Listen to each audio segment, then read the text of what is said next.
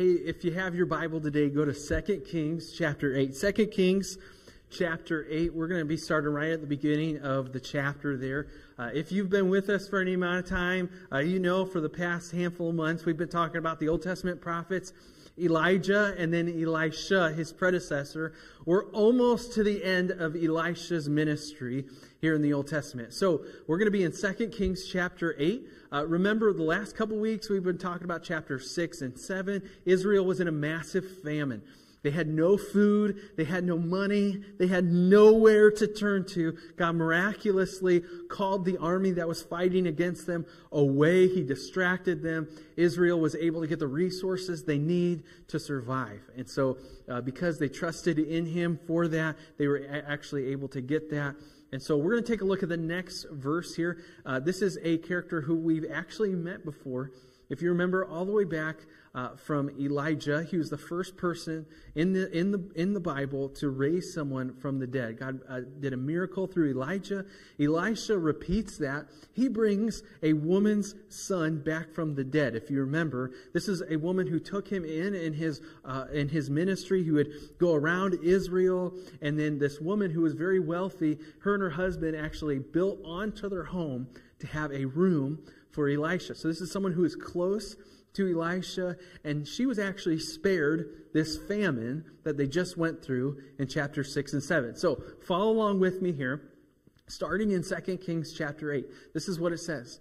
Now Elisha had said to the woman whose son he had restored to life, "Arise and depart with your household and sojourn wherever you can, for the Lord has called for a famine, and it will come upon the land for 7 years." So the woman arose and did according to the word of the man of God. She went with her household and sojourned in the land of the Philistines for 7 years. And at the end of the 7 years, when the woman returned from the land of the Philistines, she went to appeal to the king for her house and her land.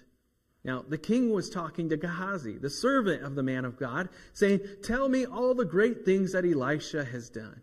And while he was telling the king how Elisha had restored the dead to life, behold, the woman whose son he had restored to life appealed to the king for her house and her land. And Gehazi said, "My lord, O king, here is the woman, and here is her son, whom Elisha restored to life." When the king asked the woman, she told him. So the king appointed an official for her, saying, "Restore all that was hers, together with all the produce of the fields, from the day that she left the land until now." We're going to take a look at this story. It's small, but there's a lot there. And so we're going to take a look at this and what this means for our lives. Before we do that, though, as always, would you just go before the Lord with me this morning and ask Him for His help with that? Father, we thank You so much for all of Your goodness, for all of Your mercy towards us. We thank You so much that You looked upon us and You said, "I want a relationship with each and every one of us, even in our sinfulness." And so You sent Your one and only Son to die on the cross on our behalf. And we just thank You so much for that. We thank You for the access that it allowed us to have in a relationship with You, where You have redeemed us, Father. I just thank You so much for that. And I pray that You would continue that process as we look at Your word this morning, that You would continue to conform us to Your image, Holy Spirit, that we would be more like You after looking at this passage, after talking about it and applying it to our lives than when we started, and that, God, You would help us and lead us to build up Your kingdom in our places of work, in our neighborhoods, in our homes, that You would help us, God, to build up Your kingdom. I pray for conversations. I pray that, God, You would help us to have conversations with the people around us that would lead people towards You, that You would soften their hearts right now, and that You would soften our hearts to Your will as we look at Your word this morning. It's in Jesus' name we pray. Amen. Hey, I've got a question for you. I want you to think back, maybe 10, 20, 30 years, depending on how old you are, when you were a little kid. I want to ask you, what did you think you would be doing at this point in your life, whatever age you are now? What did you think you would be doing? For me, until I was 7 years old, I wanted to be an explorer, which is like an awesome little kid dream, right? I wanted to go and explore new lands and make the maps. And I thought, man, this is going to be a sweet job. And then I told my dad that. We were in the car one day, and I'll never forget, we were in his Dodge Shadow, and the paint was peeling off it. You ever drive a 90s Dodge? It was terrible. I don't know what they did to their paint. It was I remember that. It's so vivid in my mind. I was sitting in the passenger seat, and he goes, well, the whole world's been explored by now. You can't do that. And I was just like heartbroken, and I was like, what? That's what I want to do. I want to do that. I just remember being completely heartbroken, and I had to figure out a job to do. But what did you think you would be doing at this point in your life? Think about when you were in high school, or when you were in college, or if you were older, think about when you were young and you had young kids. What did you think life would look like right now? Did you think you would have the job that you had, or the relationship that you had, or the finances that you had, or the issues that you have as well with those things? Did you think you would have the health that you had right now? Did you think that you would have the opportunities and the know-with-all and the knowledge and the skills that you had right now? There's some things in life that we absolutely cannot control. They're outside of our control completely. You may have had a loved one pass away at this point in your life, and you would have never thought, I would have never thought that would happen. My best friend Jeff, growing up, he lost his dad in high school. He would have never thought that his dad would pass away when he was a junior in high school. There's some things that are just completely outside of your control. There's other things that are within your control that maybe you look back and you regret. You made a mistake and you're saying, I really messed up that opportunity, or I messed up my career or my finances, and it's taken years or even decades to recover from some bad choices or mistakes that I have made. There's some times where there are people in your life, close loved ones, who make decisions that you don't agree with, and so you're saying, that's affected me. My loved ones making mistakes or poor choices, or choices that don't honor the Lord. Those things have affected me. And there's other times in life, there's just things completely in your control, and you're saying, I did do good things. I thought I was doing the right things, and they just didn't turn out the way that I thought that it would. And I kind of feel like this woman right now here in 2 Kings chapter 8 is probably thinking that Elisha calls her away. And she was a wealthy person. If you remember back in chapter 4, she's very, very wealthy. She's so wealthy that she has the means to add on to her home to house Elisha as he has his earthly ministry here. And so if you're looking at this and you're saying, this woman, she has a lot of wealth. And then Elisha says, hey, there's going to be a famine. I need you to go somewhere else for 7 years, wherever you can find. In verse 1, we find out he just says to her, arise, depart your household, sojourn, look at this, wherever you can, for the Lord has called a famine, and it will come upon the land for 7 years. Could you imagine this? Sometimes we read through Scripture and we go, oh, well, she had to move, right? That's no big deal. Think about this. If I said to you, hey, listen, the entire country of the United States of America is going to go through massive famine. You have to move somewhere for 7 years. That's a massive deal, right? You're like, I guess Canada's not that far away. I guess we can go there, right? If it's not flooded with other Americans, right? This is a huge deal. This is a huge deal. She's uprooted. She has wealth. She is a noble person within her community. People know her. And now Elisha's like, hey, you actually have to move somewhere else. Good luck. There's going to be a famine here. I hope that God takes care of you, right? This is a huge, huge deal. She would have never thought this when she put Elisha up in her home. She would have never thought this as she's accumulating wealth for herself. She would have never thought this as she is being a noble person within her community, that she would have had to move for 7 years. This is a huge deal. And it says that the woman did it. She arose and she did it according to the word of the man of God. She went with her household and sojourned in the land of the Philistines. The Philistines didn't live super far away from the Israelites, but they did have a very, very different culture than the Israelites. They would have had a different financial system. They would have had a different culture in the way that you interact and the language that you use. Her wealth wouldn't have been any good in the land of the Philistines. And so you look at this and you're like, this is a huge, huge deal. Life gave her a detour. And sometimes in our life as well, we have a detour. Sometimes God says, hey, I know that you thought that your life would look like this at this point in your life, but it's not going to. Your health is going to be different. Your relationship with your kids is going to be different. Your job is going to be different. Sometimes God's going to call you to something, and you're going to say, man, that's way different than I thought. When I was a high schooler, I thought for sure I was going to be an engineer. My family has a lot of engineers in them. I'm good with math. I knew, hey, I could do this job. I could make a decent amount of money doing it and have a good life for myself. God gave me a detour when He saved me and called me to become a pastor. And if you look at this woman, what she does, she trusts in God, and she says, hey, listen, I'm going to go to this other country for 7 years because I trust you, God. She could have stayed. She could have said, Elisha, you know what? You're out to lunch. That's crazy. That's nuts. I'm going to stay here. I have all my financial system in order here. I have my community, my friends, my family, my house. I'm going to stay here. And she doesn't. What does she do when she has a detour? She trusts God with the details. And in our life, when we have a detour in life, we have to say, God, I trust you. I give my life to you, and I'm going to trust you with the little details, including the country that I live in, which is actually a pretty big detail in her life. This week it got cold. You guys know that. Friday came around, and for some reason it was like, man, summer was done and fall is here. Break out your pants and long sleeves. No more shorts and t-shirts and flip-flops. It's cold out there, and I don't like the cold. Some people love it. My wife, she's all about it. She loves the cold, and she's so excited. She goes, it's sweater weather, right? And I'm like, oh, man. And the way I say it is, it's sweater weather, right? Like, it's just not fun for me. If it were up to me, we would live somewhere like San Diego, Hawaii, the Florida Keys, right? I mean, somewhere where it's nice and warm 100% of the time. And that's not what God had for us. He called us here to northern Indiana. I'm not sure why, but He did.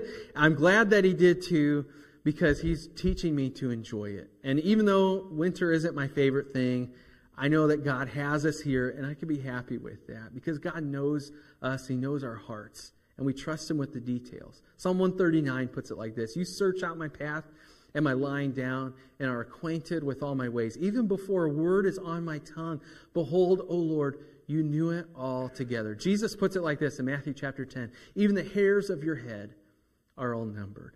God knows your heart. He knows what's going on. He knew for this lady, she was best off in the land of the Philistines for the 7 years of the famine. And thank the Lord that she followed that. She was faithful with that, and her family survived. A lot of the Israelites didn't survive through this famine. If you remember back in chapter 6, we found out that there were actually people eating their own children to survive the famine. I mean, just unfathomable evil things to survive this famine. They had to do that. And so because we can trust in God with the details and say, all right, God, even if you give me a detour in life, even if it's not exactly how I would have planned this out, I trust you, and I'm going to be all in, right? Because you could also say, all right, God, I'm going to go and do this because you wanted me to do it, and so I guess it's fine, and I'll go be faithful, right? And you could be upset, and you could be just not enthusiastic about it. But listen, what does 1 Samuel chapter 16 tell us? It says, do not look at his appearance or on the height or his stature, because I have rejected him. For the Lord, look at this, sees not as man sees. Man looks at the outward appearance. Look at this. But the Lord looks on the heart. God knows your heart with this.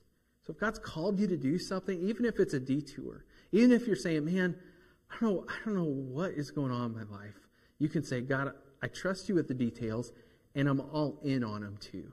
I don't know what you're doing. I don't know what you're up to, but I'm all in. I'm going for this because I know that you have my good in mind. Romans 8:28 reminds us that we know that for those who love God, all things work together for good for those who are called according to His purpose.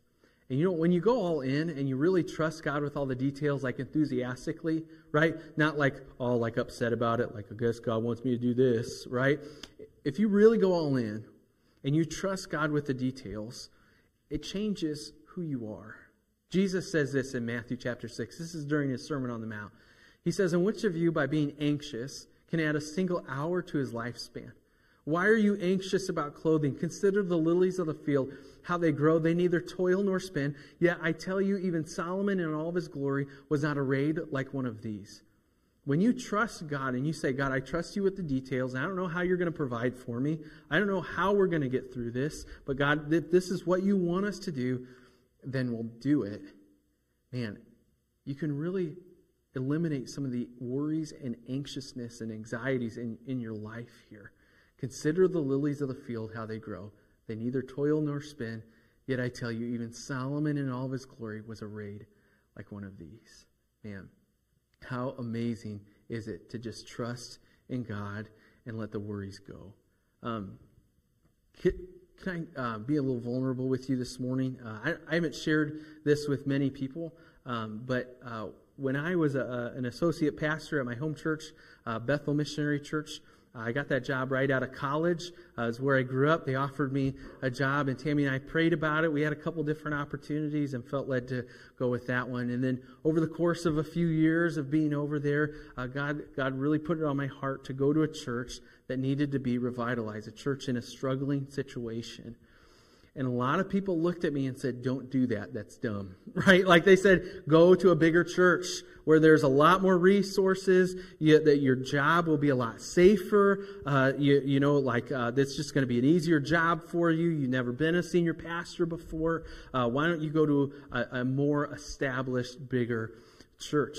And I actually had a senior pastor from a larger church contact me and offer me a job as an associate pastor there. But God put on my heart to go to a struggling church that needed to be revitalized. And even though people said, don't do that, that's crazy, that's dumb, that doesn't make any sense, I felt like God calling me to do that. And I'm so glad that He did, because now I am so honored to be called your pastor. And it's amazing to see God work through that and God provide. And He did the same thing when Tammy and I felt like He put on our hearts to do foster care and to be foster parents. And Tammy went down part-time, and we thought, man, teachers don't make all that much, but man, part-time teachers really don't make all that much, right? And we looked at our finance and we were like, well, we can swing it, but, we're just going to have to be careful about things. And, we're going to have to really watch our spending and budget well. And it's amazing to see the way that God provides and takes care of us.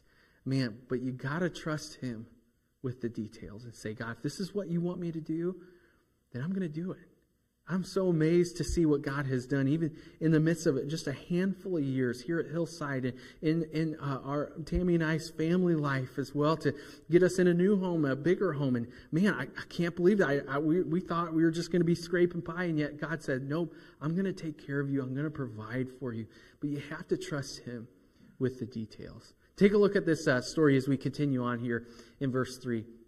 It says, at the end of the 7 years, this woman comes back. She comes back from the land of the Philistines, and she goes to the king, and she starts to appeal for her house and her land. Okay, so something you have to understand about Israel is they don't act like we do as far as their housing and their land goes in the Old Testament. Right now, I could sell my home, and I would have the equity in my home. They'd write me a check, and then we'd be on our merry way. It didn't happen like that. In the Old Testament, land was attributed to certain tribes and then certain families within that tribe. And you could kind of, buy and sell here and there a little bit.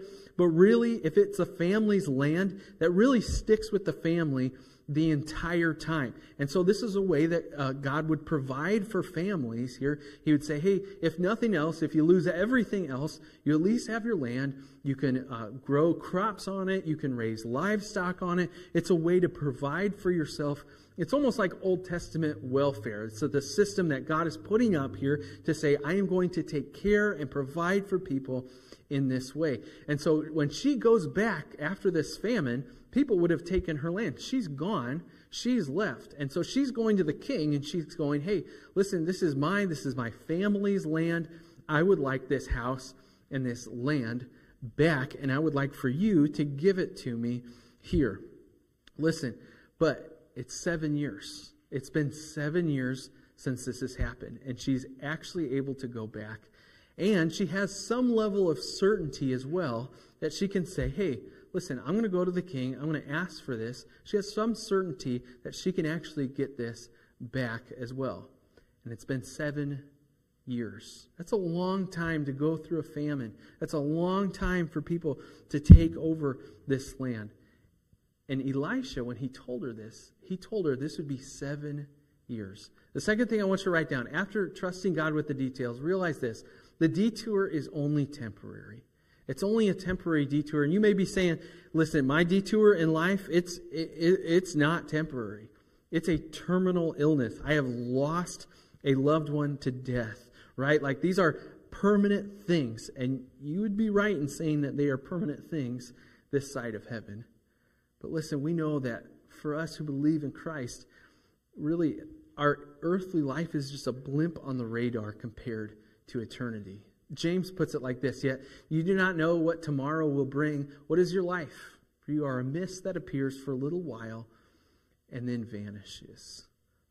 That's why Paul can write this in Romans 8:18. After being beaten, after being wrongly accused and thrown in prison, after all these terrible things that happened to him, he can say, I consider that the sufferings of this present time are not worth comparing with the glory that is to be revealed to us. It's also why he could write to the church in Corinth, and he says, this light momentary affliction is preparing for us an eternal weight of glory beyond all comparison, as we look not to the things that are seen, but to the things that are unseen. For the things that are seen are transient, but the things that are unseen, look at this, are eternal. Paul writes this over and over and over again. Acts chapter 20 will put it like this: but I do not account my life of any value, nor as precious to myself, if only I finish the course of ministry that I have received from the Lord Jesus to testify the gospel, the grace of God. This should be our focus. Why? Because we realize these things are only temporary. Life's troubles, life's hardships, the detours that you see in your financial life or your career or your relational life here, listen, they're only temporary. The detour is only temporary. And you can have an eternal mindset to say, man, I'm living not for this world, but for heaven. And it affects what we do, what we think. It affects how we use our finances and resources and time, because we realize, hey, listen, this is only temporary. This woman, she could have said, no, this is my home. I've always lived here. My family's always lived here. We built this house. We built it on for Elisha. We built this extra room, and we're not leaving. This is permanent. This is where we live. And that's just all there is to it. And she doesn't do that. Why? Because she realizes, hey, there's a detour in life, and this world's really not my home. This world's really not my home. My home truly is on heaven. My home is with the Lord. And that's where I'm going to be living for. And so she realizes it's only temporary, and we need to realize that as well. Two more things I want to point out, and I know we're starting to run low on time here, so two more things I want to point out real quickly. It says that the king was talking with Gehazi. If you've been with us for a while, you would have remembered that Gehazi is Elisha's servant. However, he also was kind of manipulative, and he lied at a certain point. And so his punishment was to be stricken with leprosy. After Naaman, an enemy commander of an army, came in, Elisha healed him. Naaman wanted to give a bunch of finances and resources to Elisha. Elisha turned that down, said, no, go back home. And then Gehazi runs after him and he says, hey, actually, we changed our mind. We want that. He actually took that without Elisha knowing. His punishment is that he gets leprosy, a terrible skin disease. So he would have been kind of outcast. There is a certain tradition. There's no scriptural evidence for this, so take this as you will. There's a certain tradition that in chapter 7, there were those 4 lepers that go and discover that the enemy army had heard something, that the Lord had caused them to hear something and go away. And so those lepers were the ones that discovered that. There's a tradition that Gehazi was the leader of those lepers. Now, take that as you will. It's kind of just hearsay. There's no scriptural evidence for that. But regardless, Gehazi's there. He probably still has leprosy. You might be asking yourself, how is he talking to the king? Well, it seems like the king has a willingness, a longing to hear about Elisha. And so it could be that he's kind of standing afar from Gehazi just because he wants information. It could be that Gehazi is healed and it's just not recorded in Scripture for some reason. We're just not really sure what was going on. Also, A lot of times the Old Testament is out of chronological order, which kind of drives our 21st century minds crazy, at least it does for me. But back then it just wasn't a huge priority for them to have chronological order like it is for us today. So maybe things are out of order. There's a lot of possibilities. We're just not totally sure. But regardless, Gehazi is telling the king about Elisha. And as soon as he starts to tell the king about how Elisha had healed this son, he had brought him from death to life. Look at this. It said, "Behold, the woman whose son had restored to life appeared to the king for her house and her land." She is there, and she's saying, "Hey, listen, I'm appealing for these things, and I need this." Just at the time, think about the details that God is orchestrating here. Like, just at the time the king is inquiring, he finds Gehazi, and he's inquiring about Elisha's life. Just at this perfect moment, the woman's here to make her appeal for her house and her land. The details that God has orchestrated for this are just amazing.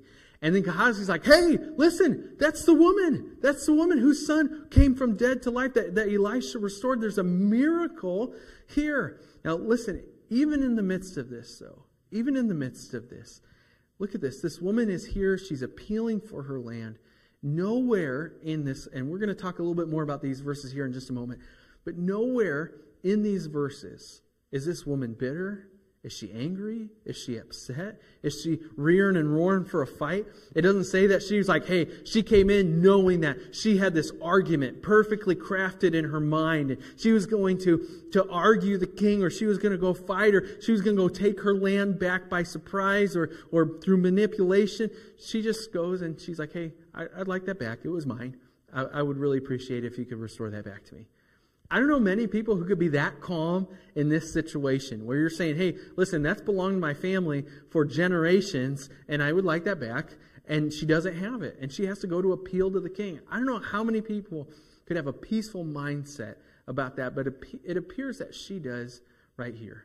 Listen, when life gives you detours, when you're looking at your life and you're saying, this is not what I was expecting my life to look like, it can be easy to be bitter and angry in the midst of this.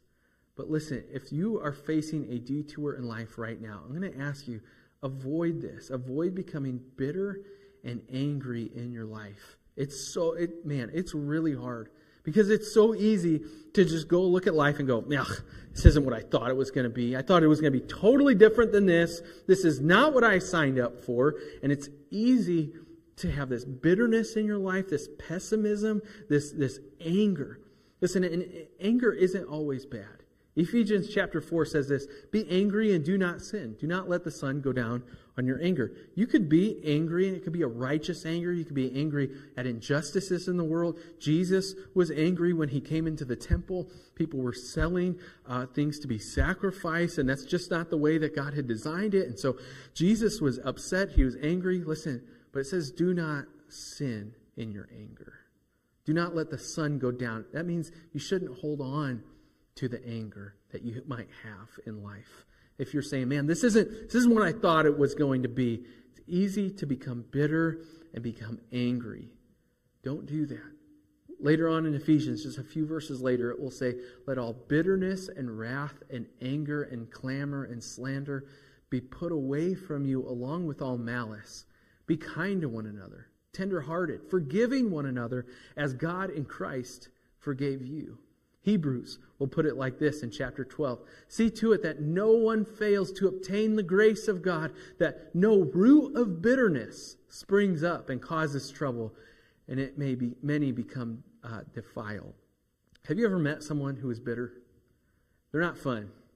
Right? I mean, everything about life is always pessimistic. I can't believe that person did it or that. I can't believe this situation's like that. Can you believe this is happening in my life? This is just terrible. Right? I mean, this is what bitterness can do. It can just rip you apart. And look at this at the beginning of Hebrews chapter 12, verse 15. It says that no one fails to obtain the grace of God, that no root of bitterness springs up, causes trouble, and by it many become defiled. You can miss out on God's grace in your life because of bitterness.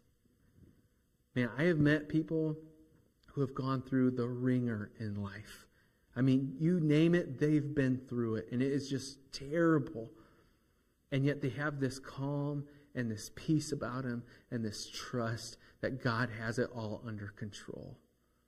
And that's what we should be shooting for, to say, I'm not going to let bitterness have a place in my life.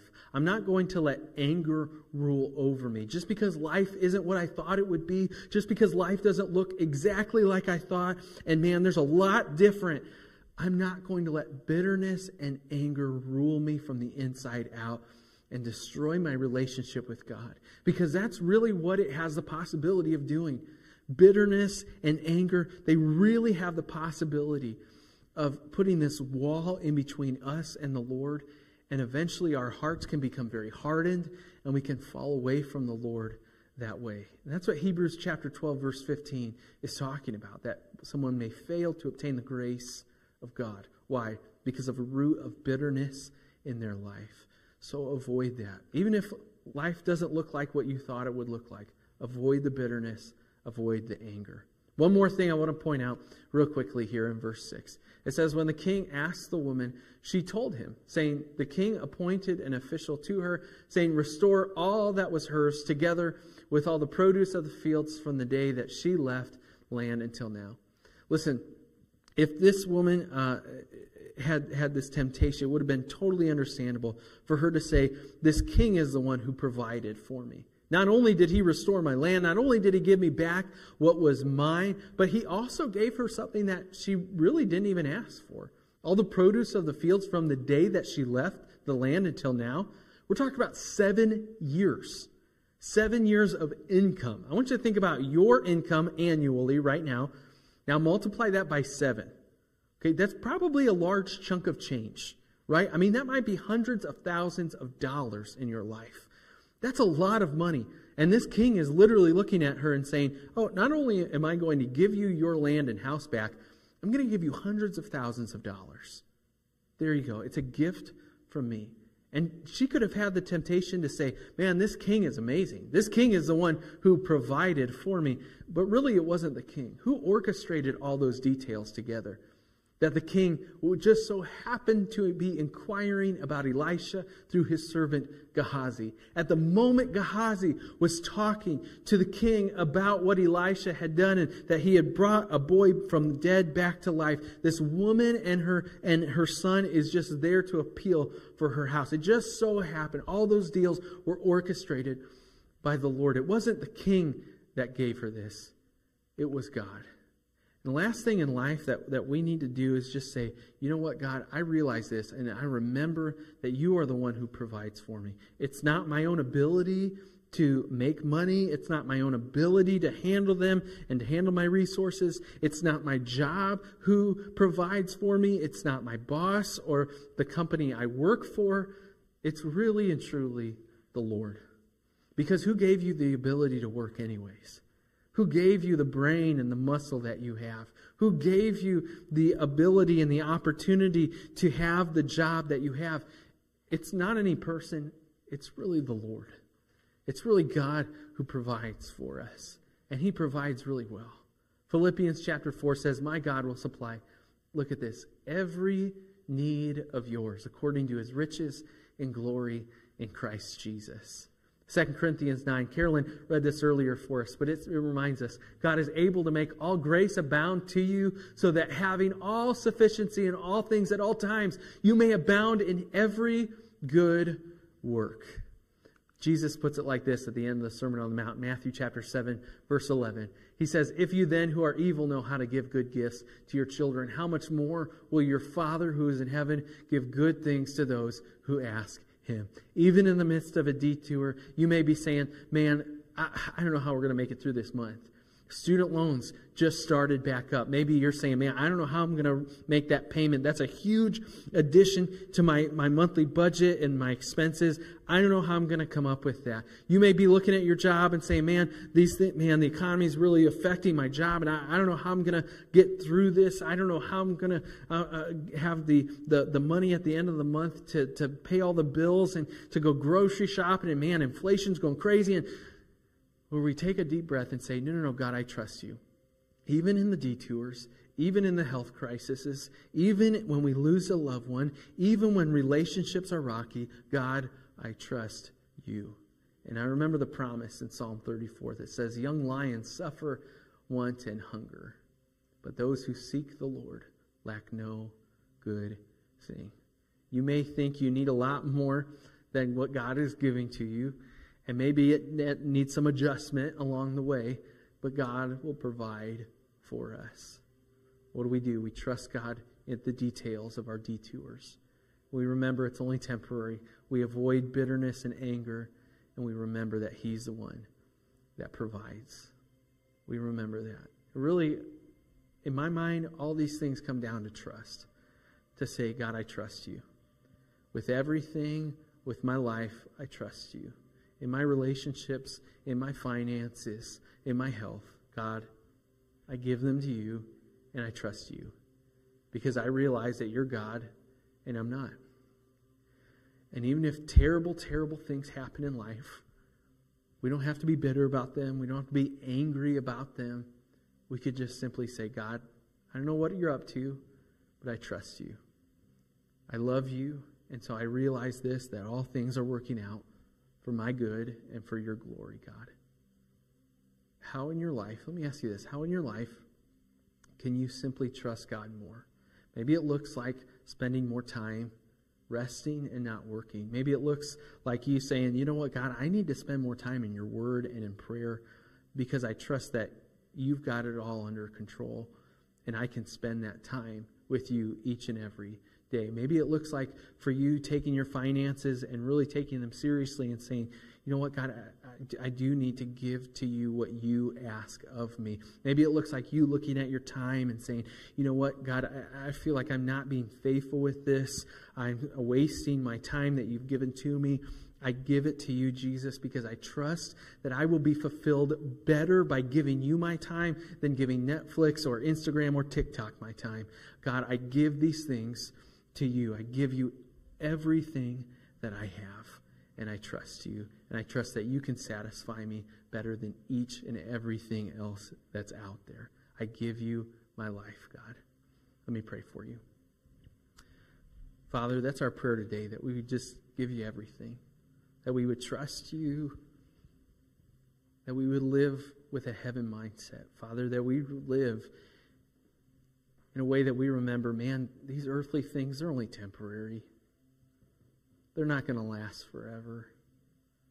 As you say, Jesus, in the Sermon on the Mount, that lay up for yourselves treasures in heaven where no moth can destroy, where no thief can steal. God, help us to lay our treasures in heaven. Help us to trust you with everything that we have, even when things don't go the way that we think they will. Just like this woman here in 2 Kings. Life didn't go the way that she thought it would. And yet, God, you provided for her. You spared her from terrible things. And you still gave her everything that she would have had, just as if that famine never happened. God, we trust you. We trust you. We know that you know us so well, better than we even know ourselves. And so, God, we give you our lives. We thank you so much for sending your one and only Son on the cross to die on our behalf. And Jesus, I pray that as we go and we try to live our lives, God, that you would help us to honor you, glorify you in our words and our thoughts and our actions, in the way that we spend our time, in the way that we interact with each other. And God, help us ultimately just to trust you. We give you everything we have, Jesus, because you first gave us everything you have. It's in your precious life-changing name we pray. Amen.